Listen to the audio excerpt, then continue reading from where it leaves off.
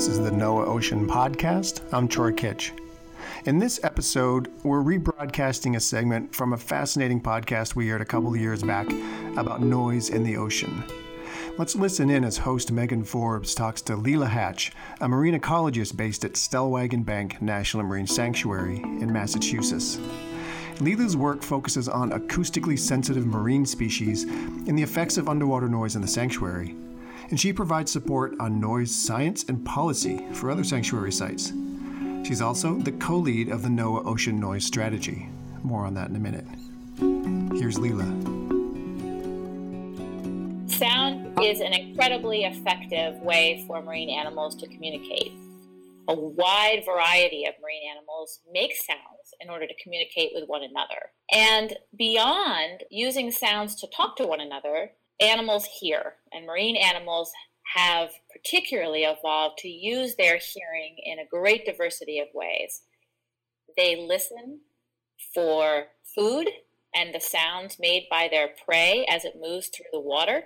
They listen to the echoes of environmental sounds, winds and waves, and the sounds they make against topographic features, underwater, undersea mountains. That tells them about areas where fish may school or where algae and zooplankton may cluster in upwelling. Those are all very predictable places for animals to find food, and they have an acoustic echo. They listen for their predators, and they listen to each other. People also do a great many things offshore, and many of them make sound. Sometimes that sound is a byproduct of things we actually are doing. We're moving all of the world's goods on large commercial ships, and that maritime traffic, which is how we transport over 98% of the world's goods around the globe. We do that almost entirely on ships, and those ships have propellers, and the propellers underwater, when they spin, produce bubbles.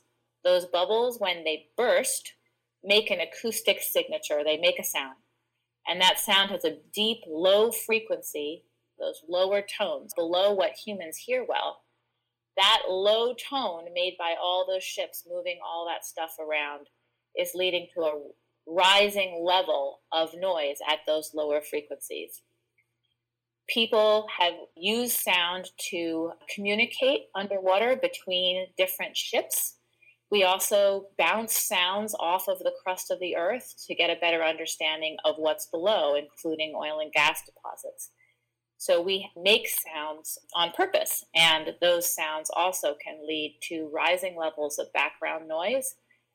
This combined increasing human activity offshore, much of which makes sounds, has led us to an understanding that the ocean's acoustic environment are quite different than they were when animals evolved these systems to use the acoustics of their underwater environments.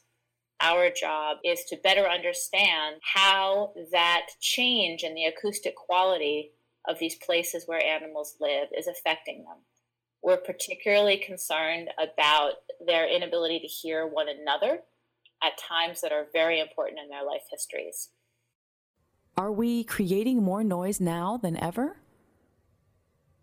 There are very few places in the world's oceans where we have been measuring in a standardized way how much noise there is in the ocean over time.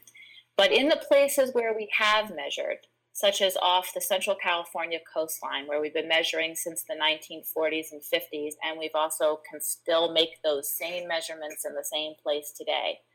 The rise in the background noise conditions at very low frequency tracks very well with the growth of commercial shipping traffic and the quantity as well as size and gross tonnage of what we're carrying across that ocean basin. That trend is not as distinct in every place as we go to look around at the oceans. But again, we don't have that timeline in such a calibrated and careful way in all the places where we'd like to make those measurements. A lot of what we're doing now is trying to fill in an understanding of what today's background noise conditions look like, as well as anything we might know about what they looked like historically. Dr. Hatch has dedicated much of her life to this specific issue. And I was really interested in finding out why this particular issue was so important to her personally. Listen in. I grew up spending my time on a small farm and also offshore visiting my grandparents on an island.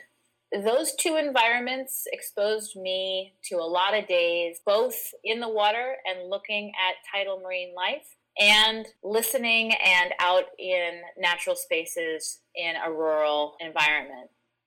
My father was a musician, and I think for that reason, I spent a lot of time listening in those places. When I then met somebody who is a renowned researcher of whale calling behavior, those two things came together for me. An understanding that the world could be listened to, and the fact that huge animals in a marine environment that I didn't experience were calling to one another became fascinating to me.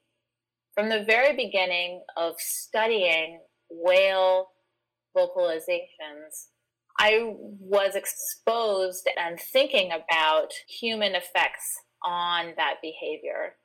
And I've been very interested ever since in how we could change what we do in ways that would make more room for that animal experience to continue. You are one of the leads of the NOAA Ocean Noise Strategy effort. Tell us a bit about what this effort is and what it's doing. NOAA's Ocean Noise Strategy effort grew out of an interest in ensuring that over the next decade, we're better addressing the effects of noise on more than marine mammals, from noise effects that are more cumulative effects of many types of human activities, as well as the chronic effects from rising background noise conditions and the types of sources that contribute to those.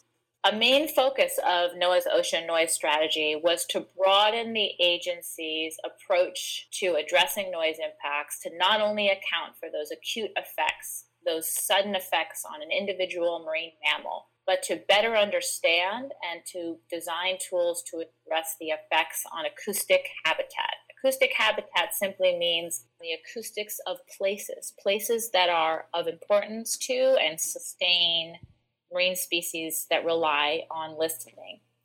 We call that the acoustic habitat of those creatures. Want more? Check our show notes for the link to the full episode. This is the NOAA Ocean Podcast. Subscribe to our podcast in your podcatcher of choice and leave us a review on iTunes. It really helps us to get more listeners. Until next time.